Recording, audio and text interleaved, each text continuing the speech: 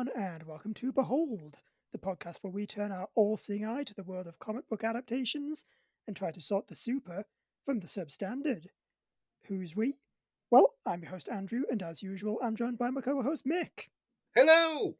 And as is increasingly becoming usual, Graham's here as well. Hello there. So the last three I've been on then have been The Killer, The Shadow, and Ghost World. The titles make those sound like very similar films. Yes. They do indeed, and I suppose Yes. The Killer and The Shadow aren't dissimilar. They're pretty dissimilar. They're not as different as The Killer and Ghost World, I'll give you that. Yeah. Yeah, Ghost World is doing a lot of the heavy lifting in this.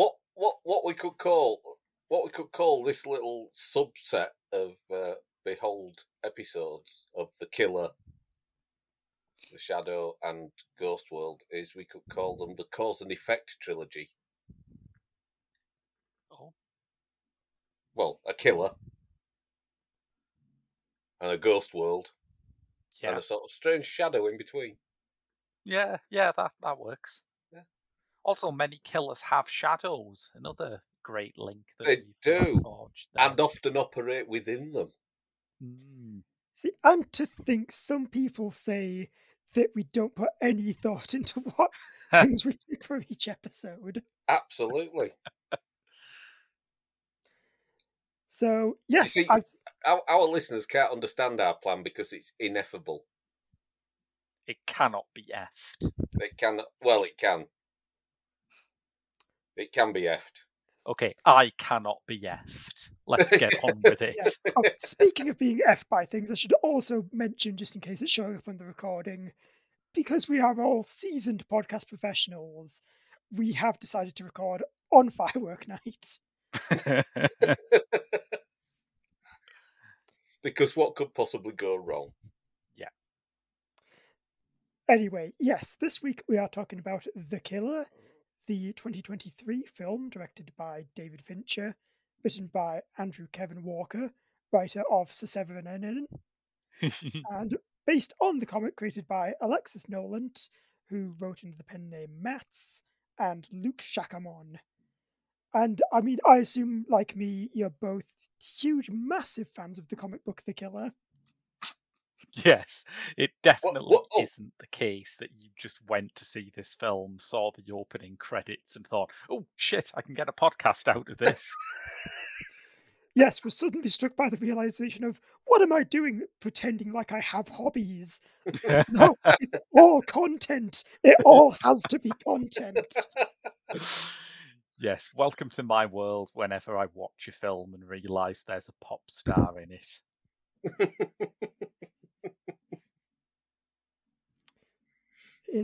Weirdly going into this, I had it in my head that this was a remake of like some foreign language film, not John Woo's The Killer. I realised that was a separate film, but I was so convinced that this was a remake of something else. It has that vibe, doesn't it? It feels like it could have been like very early Luc Besson alongside La Femme Nikita. It feels like it could perhaps have been something Jean-Pierre Melville did around the time of Le Samurai, but it is not, which is good because we wouldn't be able to do an episode on it if it was. Indeed, so to take that Besson. Yeah. We finally got him after all these years. Surprised Mick hasn't been quicker with revenge, given what he did to Valerian and Laureline. I think I took my revenge in the episode of what was then 4Panel, where we talked about the film. Fair.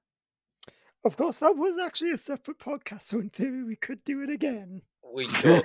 But, you know, before we started recording, we were talking about Terminator Dark Fate, where I said that the best part of the movie wasn't in the trailer, it was in the poster. It comes to something when you're talking about a comic strip adaptation, and the best performance in it comes from Rihanna. Yes, Rihanna as Futurama's horrible gelatinous blob, a genuinely hilarious piece of casting. Yes. that was the one really good fun thing about the film. Yeah. Anyway, we've spent a bit of time talking about something at least. Yes. So I guess we're just going straight into the synopsis because I have no deep insights on the comic book The Killer. No. Same. So, synopsis time. Full spoilers for the film ahead, which for once is actually quite relevant because it is basically we're technically doing this episode before it's even out officially. That's how good we are. Because it's been a whole weird thing where it's like it's a Netflix film, but it's had like a limited cinema release.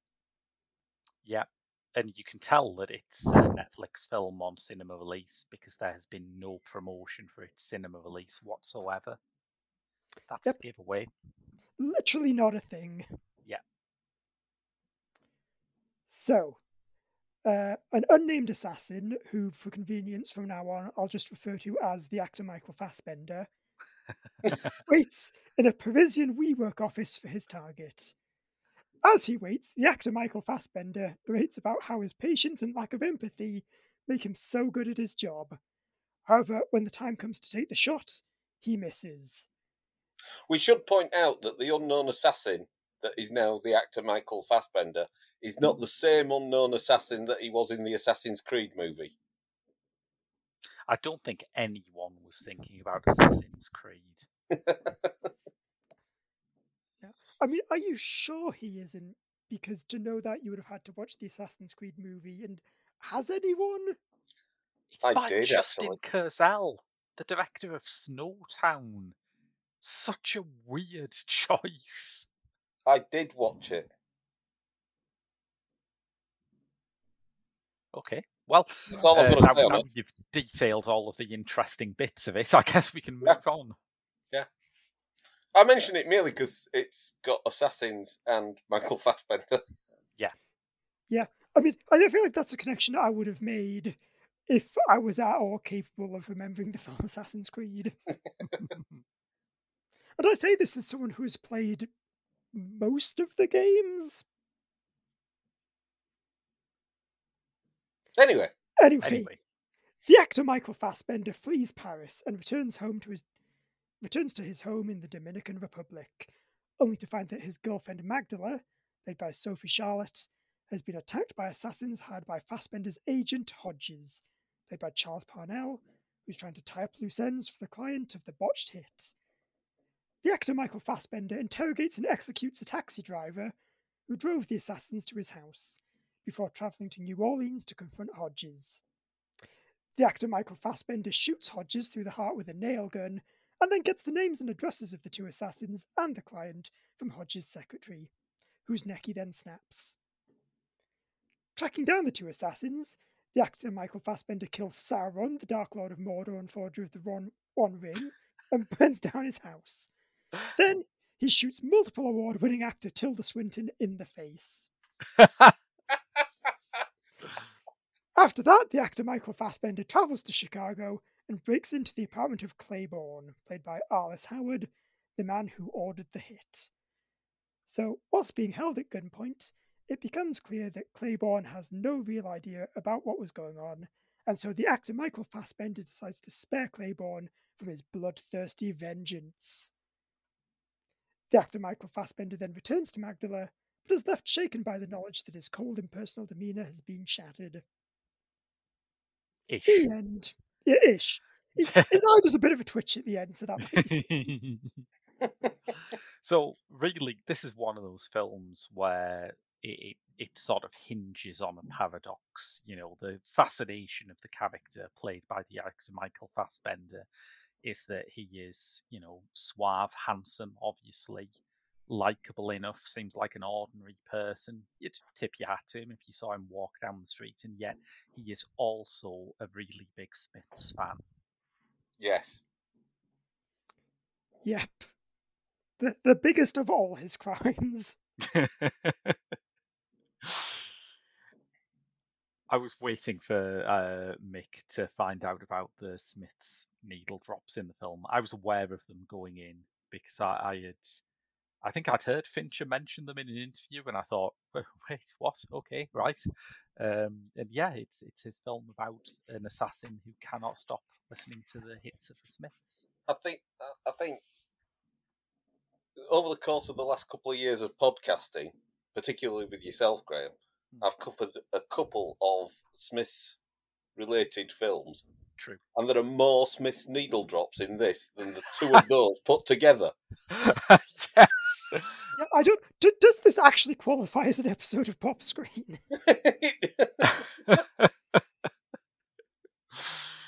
I mean, I am very adamant that we don't cover films that just have like a lot of pop songs on the soundtrack, but this is pushing it, man. This is really pushing it. It is so weirdly invested in one band. It is. You know, you could understand if they're trying to set a mood and having a certain type of sort of glum rock from the 80s. Mm. But it's very, very, very, very Mozart-centric. Yes. Yeah, and I can kind of see if it's trying to say something, like obviously with the actor Michael Fassbender being this he's all about, efficiency and just doing the job. So he's the kind of guy who just goes, right, this is the band I like, this is the music I'm going to listen to, and that's it. But it's because it's literally every scene has at least like one or two Smith songs in it. Or, thinking back a while, was it David Cameron that Johnny Marr barred from listening to the Smiths? It was. Maybe it's a political allegory saying an assassin is as cold-hearted as David Cameron. Yes. I did wonder why there was that bit in the middle of the film where he had sex with a pig. No, it makes sense.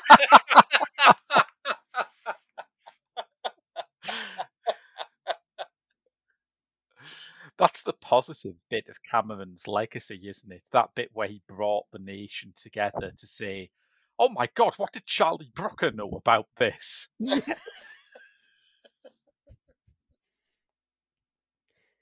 Yeah, of all the surprisingly prescient bits of media, that one episode of Black Mirror has to be at the top. I mean, it's not even the episode of Black Mirror we thought was going to be prescient. They sweated blood trying to think of horribly plausible things that mobile phones could do. And the one that came true turned out to be the really goofy one.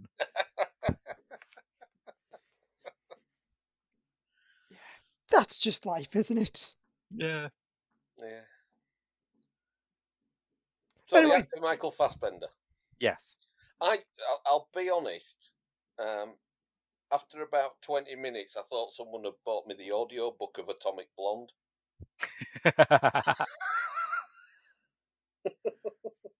There's a lot of voiceover, and I did find it a slight problem that quite a lot of the voiceover appears to have been drawn from a Twitter account with like a Crusader in the user pick, and is called Alpha Grindset Sigma Memes or something like that.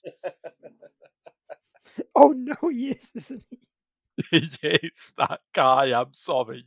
He just goes around going on about, trust no one, this is what it takes. This is what you have to do to achieve, to feel the burn. Andrew Tate was framed. Yeah, I thought that was an odd choice of voiceover as well.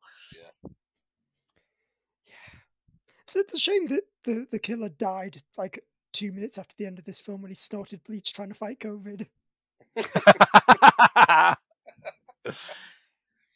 It is quite funny because Finch has been doing the promo rounds and he's been talking a lot about how weary he is about right-wingers appropriating the voiceover from Fight Club. Yeah. Like, I hate to break it to you, but this is not going to help the situation. No. Yeah, and I think we should point out that I feel like the whole point of the end of this film is that narration is completely wrong. Like, it's self-delusional bullshit, but it is. That's not going to stop anyone. And that's the danger with that kind of thing. If you're putting that kind of thing in there, and that is the realization that it's that self-delusional bullshit. That's the point that the kind of people who will adopt it as a mantra will not notice or choose to ignore. Yeah, I mean, Fight Club is absolutely clear-sighted about how self-deluding Tyler Durden's philosophy is. Yeah. And that never stopped anyone. No. Yeah. And I think possibly the big problem that Fincher has with stuff like this is he just makes it all look so damn cool. Yes. Like, Actually, sometimes it can be hard to go, yeah, you know what, maybe this whole I don't need anyone or anything mindset is, wrong. But then when you watch Michael Fassbender just, like, suplex a big muscly guy over a table and then shoot him in the face and then Molotov cocktail down his house. Oh man, that is quite sick though. Actually, one thing I liked about this film, which struck me as artistic development on the part of David Fincher. Do you remember in the early days of David Fincher films, people used to criticize him for them being too dark and you couldn't see what was going on? Yeah. Yeah. The very opening shot of this has a pan of some lights. And ironically, they're switched off. There's a couple of LED workman's lights as you pan across to an almost Wes Anderson type framing of Fassbender in the window of the hotel. Fassbender's interesting as a choice for this character, and I must say, I like him as an actor. I'm not entirely sure that he works in this because I think Fincher's understanding of star personae is normally that people secretly want them to be pushed a bit further than they normally get. Yeah. The classic example of this is The Game, where he's cast Michael Douglas as this sort of in control, slick yuppie who like dates beautiful women and eats out at the fanciest restaurants. And this is the role that Michael Douglas played all the time in the 1990s. But Fincher also understands that you want to see that guy go through hell. And I think this is why when David Fincher casts more divisive stars like Ben Affleck or Jared Leto, those films tend to work for people who don't like those actors.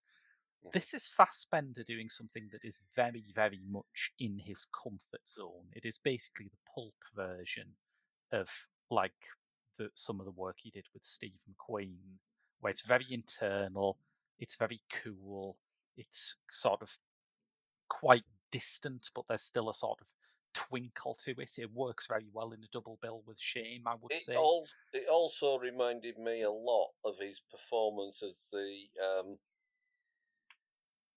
simulant in Prometheus. Yes, yeah. But without the Peter O'Toole impressions.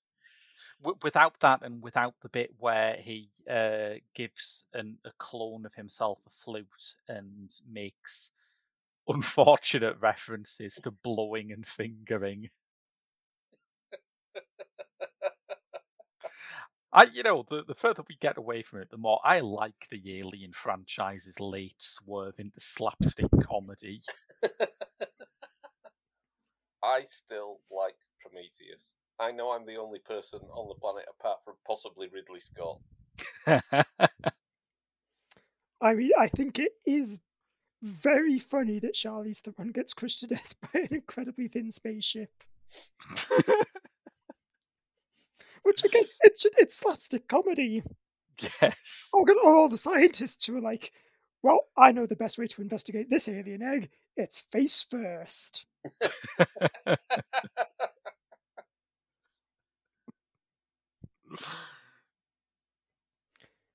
But yeah, I think as a performance, as Fassbender's performance in this film goes, I don't think it's bad. I think it is almost too in his wheelhouse, and it lacks that tang of subversion that Fincher normally brings to star personae.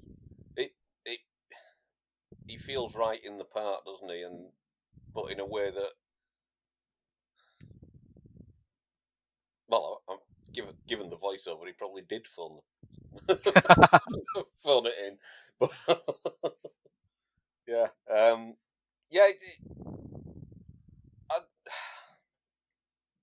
it's one of those films where I kind of like it, and I'd probably watch it again. But it doesn't seem to do anything. It doesn't seem to stretch anybody. It doesn't stretch the cast. It doesn't stretch the director, and it doesn't stretch the audience. Yeah, it's very much like an old comfy pair of shoes, isn't it? Yeah. And I think we are probably, I mean, tell me if I'm misreading anyone, we are probably on a fairly wide spectrum of how we respond to it. Because I think, Andrew, you really liked this, didn't you?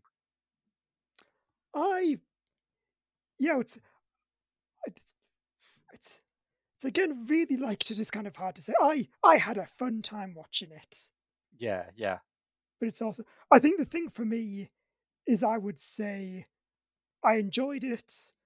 I probably wouldn't say it's the best film I've ever seen, and it's also not Fincher's best. But this is also a man who made Zodiac, so yeah, of course, it's not going to be like any film that's not that is not going to be his best. But that's still going to be better than like 90% of what other directors can do. Well, this is it, and I enjoyed the film. I'm not going to go evangelize about it to all my friends. But if any of them turn around and say, "Have you seen The Killer? Is it any good?" I'll say it's worth a watch. I have to admit, I felt very bored by it, and I was not expecting that. And I think I felt quite bored by Mank as well. And it's possible that working with Netflix has just severed Fincher's connection with the audience. Like, maybe out of all of the brand name American directors you've got now, outside of people like, obviously outside of someone like Michael Bay, but outside of the sort of auteur, in the auteurs, Fincher seems to be the one who most thrives on that connection with the audience. And I can understand how it must be quite hard to make movies that have the audience in the palm of your hand when you don't know where that audience is or how big that audience is. But I think the flip side of that, though, Graham, is that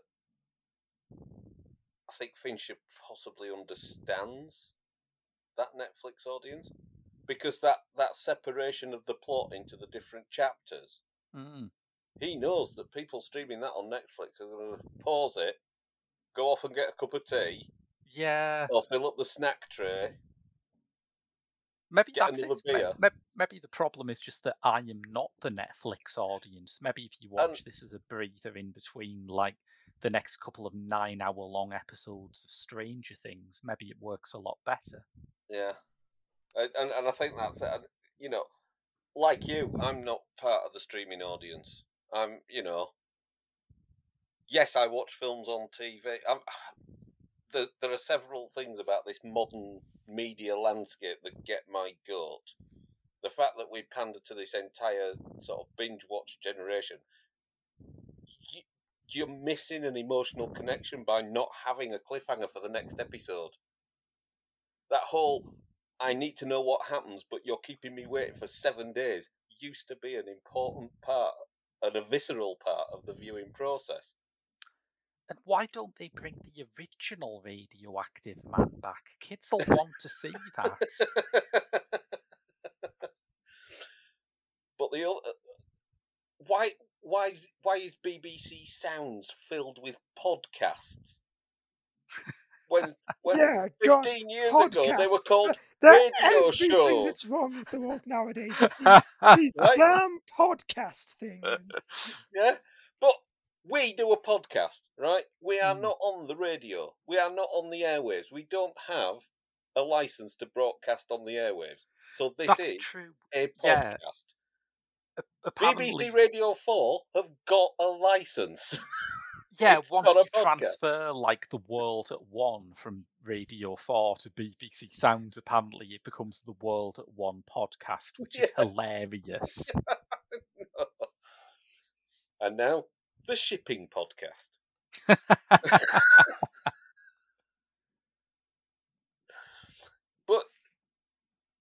But I think by doing that whole chapter thing, I think that is Fincher translating what he would normally do in the cinema and engaging with the audience.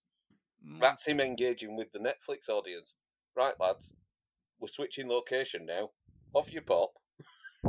Yeah, perhaps. Yeah. Get your beer and snacks. Yeah, maybe that is the future of just directors trying to say, you know what, fine, I will meet you halfway. Yeah. If you want to pause and go to the loo, here's a point you can do it. But then you're going to come back, and you're gonna watch me like craft all these elaborate scenes of Michael Fassbender just driving to a place. Yeah. And I'm not gonna make a 3.5-hour film with no break in it, so that you just have to die if your bladder explodes, Marty. And that was the other thing. I have a bad back, Marty. I can't sit for that long. You would think that a man who recently celebrated his 80th birthday would be more alert to the value of the piss break than anyone else. But I mean, I assume the problem is just Martin Scorsese goes into every screening with an empty bladder, having first relieved himself all over just a massive stack of Marvel DVDs.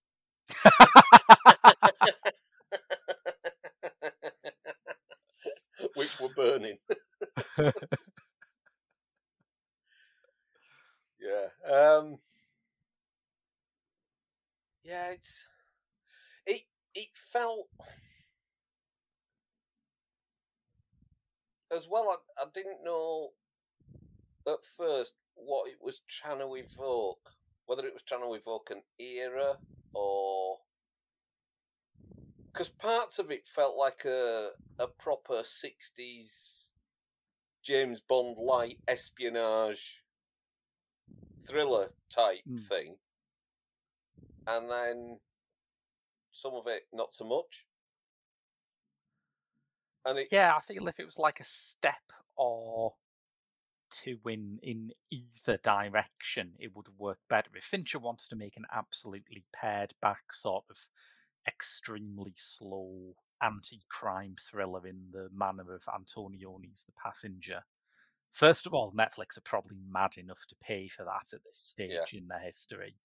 And secondly, I'd be up for it. And also, if Fincher wanted to make something really sort of fun and action-packed about a contract killer, I could also go for that. But this is sort of trying to do both in a really awkward way. It seems to swing between that kind of action movie and something entitled The Loneliness of the Long-Distance Hitman.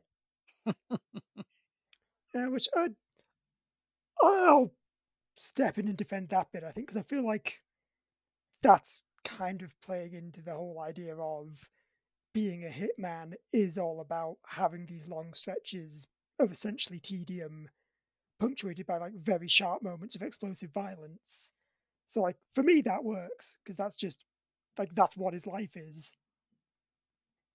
Like it is, you get the big scary fight scene, but then also you need to spend like several hours cleaning up and kind of wiping everything down, making sure that, you know, all the IDs are cleared away, you've changed all your license plates. But I think there's a reason why all those bits have been missed out of Hitman movies in the past. I mean, clearly you don't watch enough Hitman movies directed by Jim Jarmusch, which make this look like, you know, it makes this look like John Woo's The Killer. But yeah, I see what you're saying. I think one of the common denominators when I've read the reviews and the opinions of people who liked it more than I did is that they found it a more effective deconstruction of its hero than I did. I think if you can get behind that idea that Fincher is critiquing his hero, it works a lot better. I mean, for all there are obviously ironic moments, it still ends basically co-signing the idea that this guy is just really good at killing people and getting away with it, which things that's the one thing in his life that he ever talks about. You know, I think that leaves his self-image pretty much intact. Yeah. Yeah, whereas I would more argue that the point at the end of the film is that he doesn't have that self-image anymore. Yeah, perhaps. Yeah. Because he knows he's let slip on some of his core beliefs and behaviours. In that he has not done a killings. Yeah. Oh, well, he did do a killings, he just did the wrong killings. Yeah, I guess. Yeah. Too, as well. There's... The problem for me was that all the tension was lost from that. Now, I didn't read anything about the plot beyond Michael Fassbender plays an assassin who, after her hit, goes horribly wrong. The problem is that scene. The minute you saw the woman, I knew what was going to happen. I knew how the assassination was going to be botched. And it kind of like, well, this is obvious. I mean, the only way it could have been my expectation of the end of that scene could have been subverted is if, like, you know, his 2 6-year-old sons had run into the room or something. But it was that kind of a sort of, this is like, you might as well have signposted this. I suppose I can always see the sort of shell of something I would have enjoyed more in this movie, and I think I can imagine a version of The Killer where the fact that outcome is obvious to everyone other than the person who, you know, is going on and on to himself about what a perfect assassination machine he is a sort of satirical point that the audience get.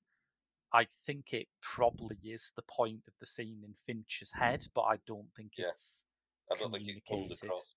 Yeah. Because, you know, there's too much attention to detail for him to make an error like that. All the checking of his pulse on his smartwatch and stuff. You know, that kind of stuff. He's doing that all the way through in the build-up. You'd think that someone that careful about those levels of details would have a sort of contingency in case there's a sudden movement somewhere. I suppose he is quite a good self-portrait of Fincher, really, in that you imagine that if someone got shot on a David Fincher set, his first reaction would be, right, mop it up and we'll do it exactly the same again until we get it right.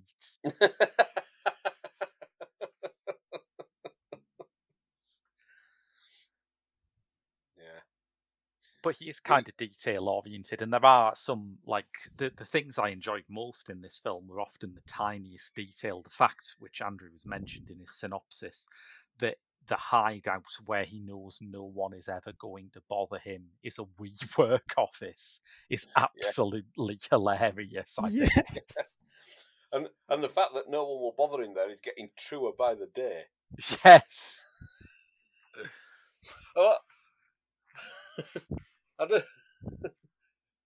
It's also no one ever notices the German tourist. Well, au contraire. We spotted one in Amsterdam, and we watched him for an entire rainy morning, pacing up and down.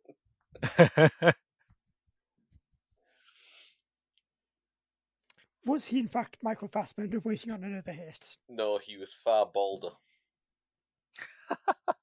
And pacing up and down outside a house of ill repute. Or as they call them in Amsterdam, a house.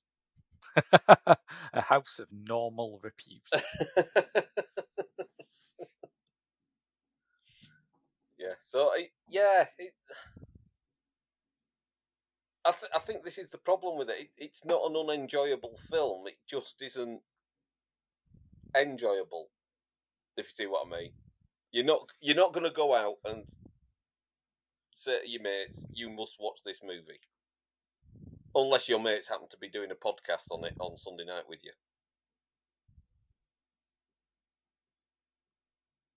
Yeah, maybe fair. Yeah, but I mean, look, if I can go see a film and it's a nice time, I'm happy.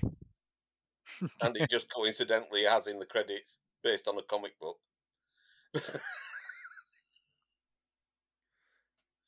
Yeah, maybe my sort of meter was set too high because earlier that week I had seen Killers of the Flower Moon and it's really great.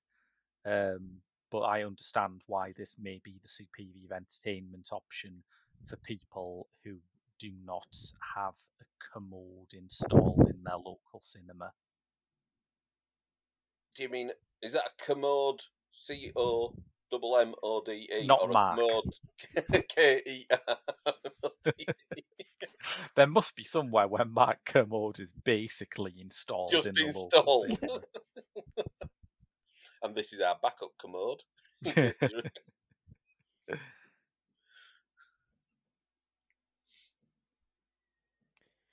But yeah, anyway, I just think and even a less good David Fincher movie, he's still just got a bit of the sauce. I just feel that with the casting you've got, I mean, just the calm acceptance from Tilda Swinton of how things are going to pan out in that scene is beautiful within it. But with casting like that, Charles Parnell as Hodges, there's an almost Samuel L. Jackson coolness to the way he receives his visitor. He's really good, Parnell. Yeah. I think that would be my pick of the cast. In fact, initially, when I heard the telephone conversation, I thought it was Samuel L. On the phone. Inviting the actor Michael Fassbender into the Avengers Initiative. There are things going on that you don't know about. Nobody knows about. Michael Fassbender is Magneto, so it does work. Yeah. Well, it does now. Yeah. Which actually, that's going to be my big complaint about the film. Why did Michael Fassbender not just simply throw the bullet at the man using his mind? Why did Michael Fassbender not build a snowman after each one of his killings in the way that happens in another great Michael Fassbender film we all love? Built a snowman that was then dressed like a German tourist. I want that scooter, though. I didn't notice the scooter. I'm not. The nifty little electric one. Switched on with his mobile phone. Oh, right. Okay. Yeah. I guess that was a cool scooter. Okay. And there were sort of like little. I felt like he was throwing in little homages to other films. Which he probably was. Because that scooter ride where he's escaping the police feels very Italian jobby. Where he's going down little alleys with stairs and stuff like that. I was just going to say, you can tell which one of us is the old mod on this podcast, can't you? The one who notices a scooter instinctively in every film he sees.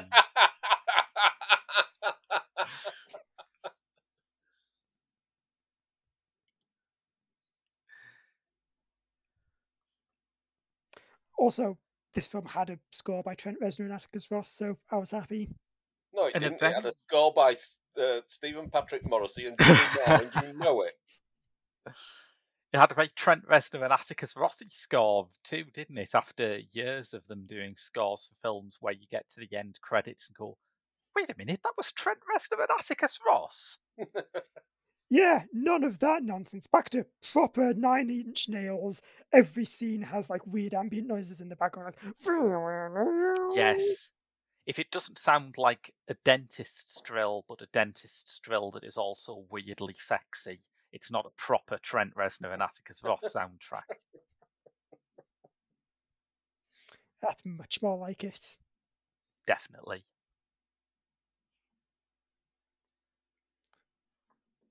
But yeah, it's an odd thing, this. And I can't sugarcoat my feelings. I did feel really, really disappointed with it. But it's also one of those things where a director you love makes a film that really disappoints you, and part of you thinks, yeah, that figures. Fincher was always going to make something like this. It is very, as we've said, within his and Andrew Kevin Walker's wheelhouse. And I think maybe part of my issue with it is that every other David Fincher film, even the ones that haven't quite clicked for me, he's been pushing himself. He's been trying something new.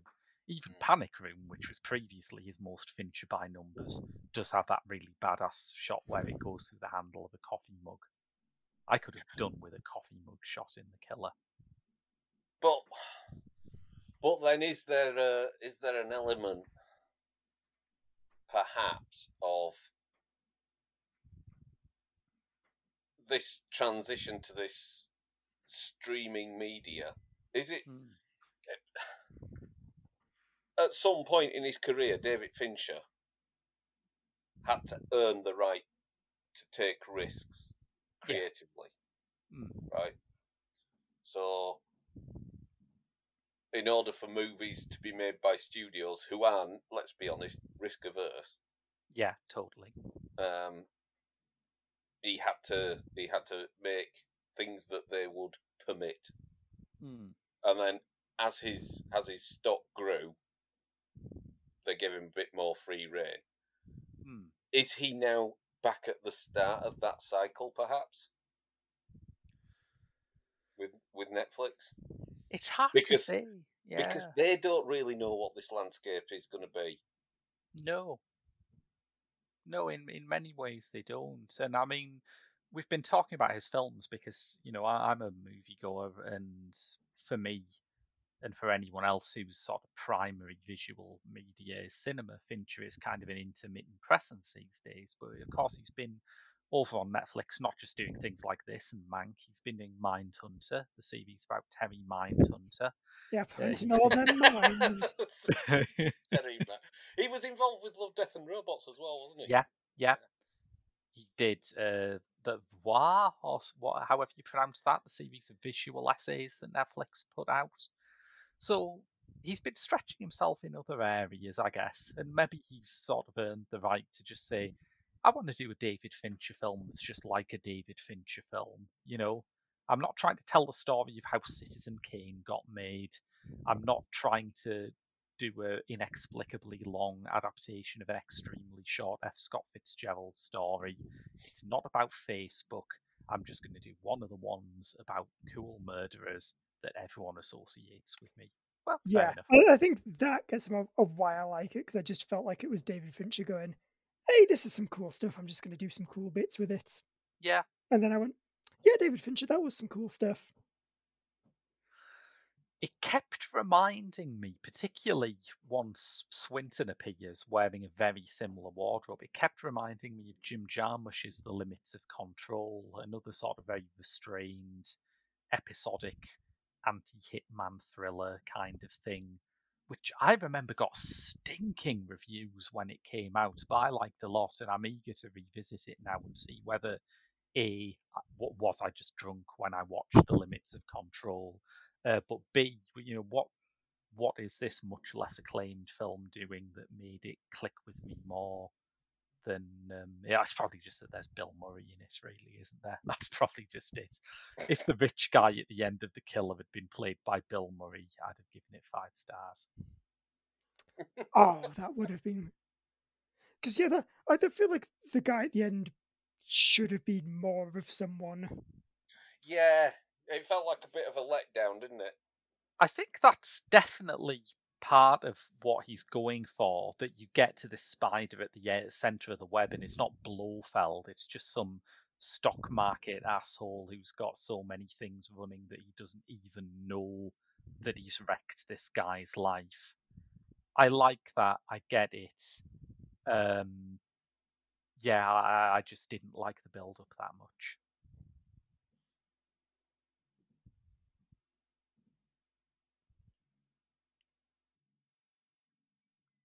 Just sitting, nodding, listening to the distant explosions. I think that's beautiful.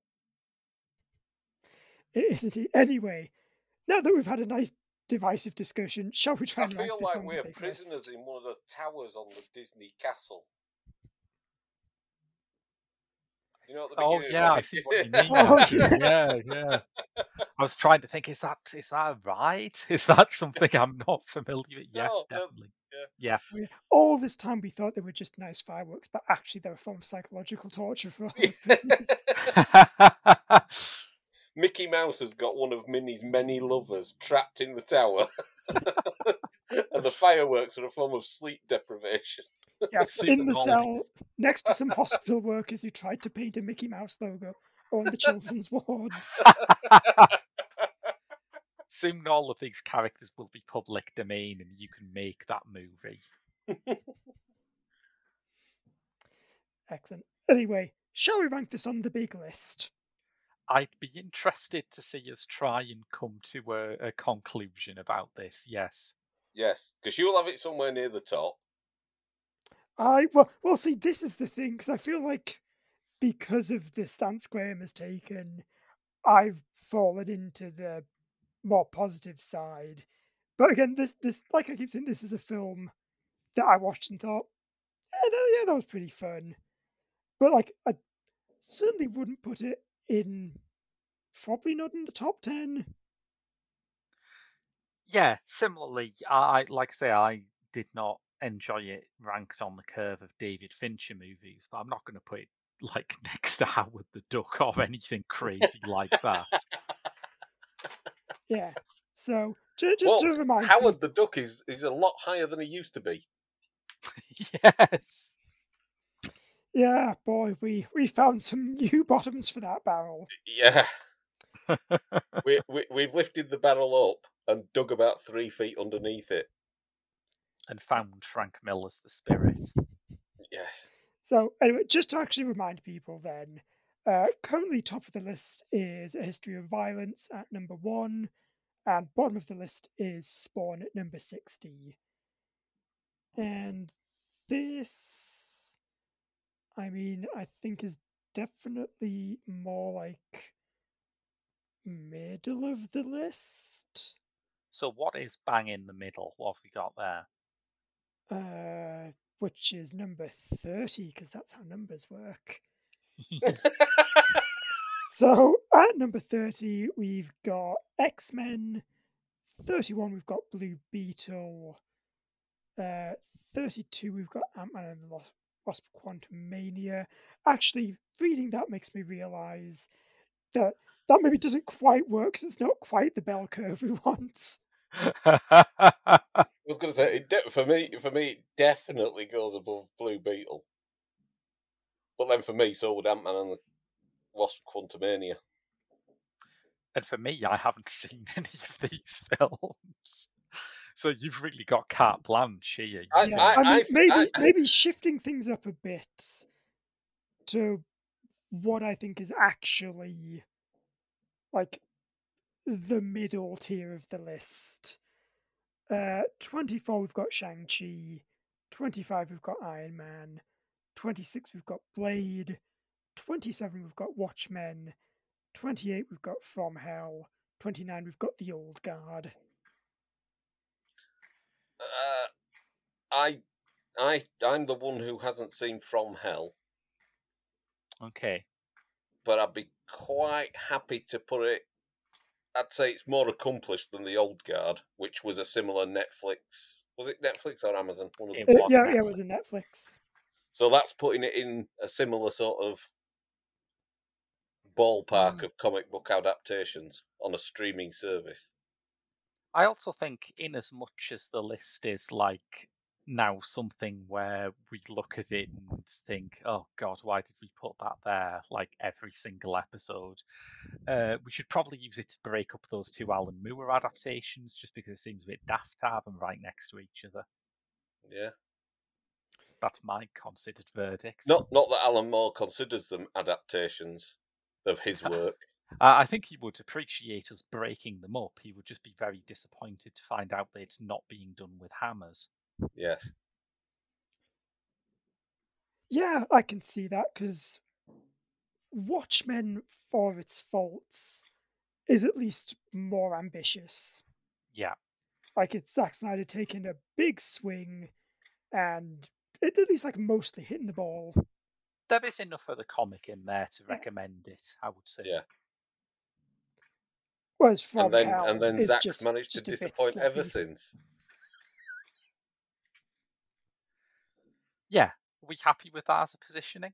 Yeah, I'm happy to put that in as our new number 28. Because, I mean, also, number 28. As I think I've mentioned before, I have a really big soft spot for the original Blade. I was aware of this and I wasn't gonna like challenge that. Andrew, don't you think that Blade would be better if Blade was like fourth on the cast list and it was mostly women delivering life lessons?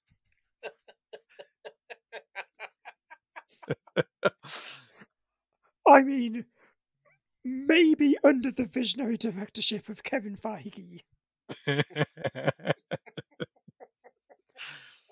We're never getting another Blade film, are we? No, we're not.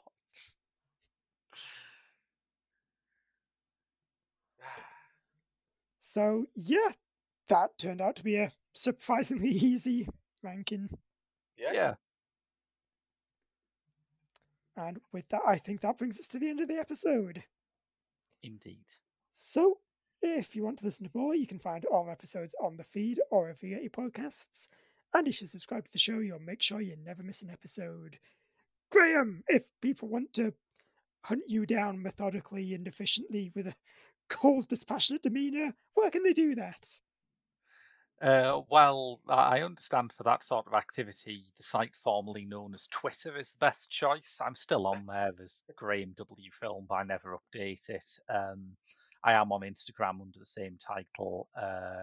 I have a website, grahamwilliamsonfilms.com, and I am also on the Sigma social networking site Letterboxd, where I tend to remember to post links to articles I've written, episodes of podcasts, including this one and my own podcast, Pop Screen, etc., etc. So yeah, just search for Graham Williamson on Letterboxd. That's what I do.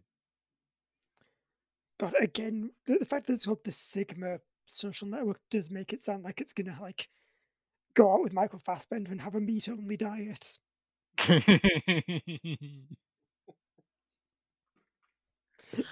Anyway, if you want to get in touch with us, our email is beholdpod@gmail.com, and that's about it. So, if you are a fan, we'd also really appreciate it if you left us a review on your podcast app of choice, or just recommended us to a friend. It's the best way for us to grow as a show and reach new listeners. So, that's everything. Until next time, I've been Andrew. I've been Mick.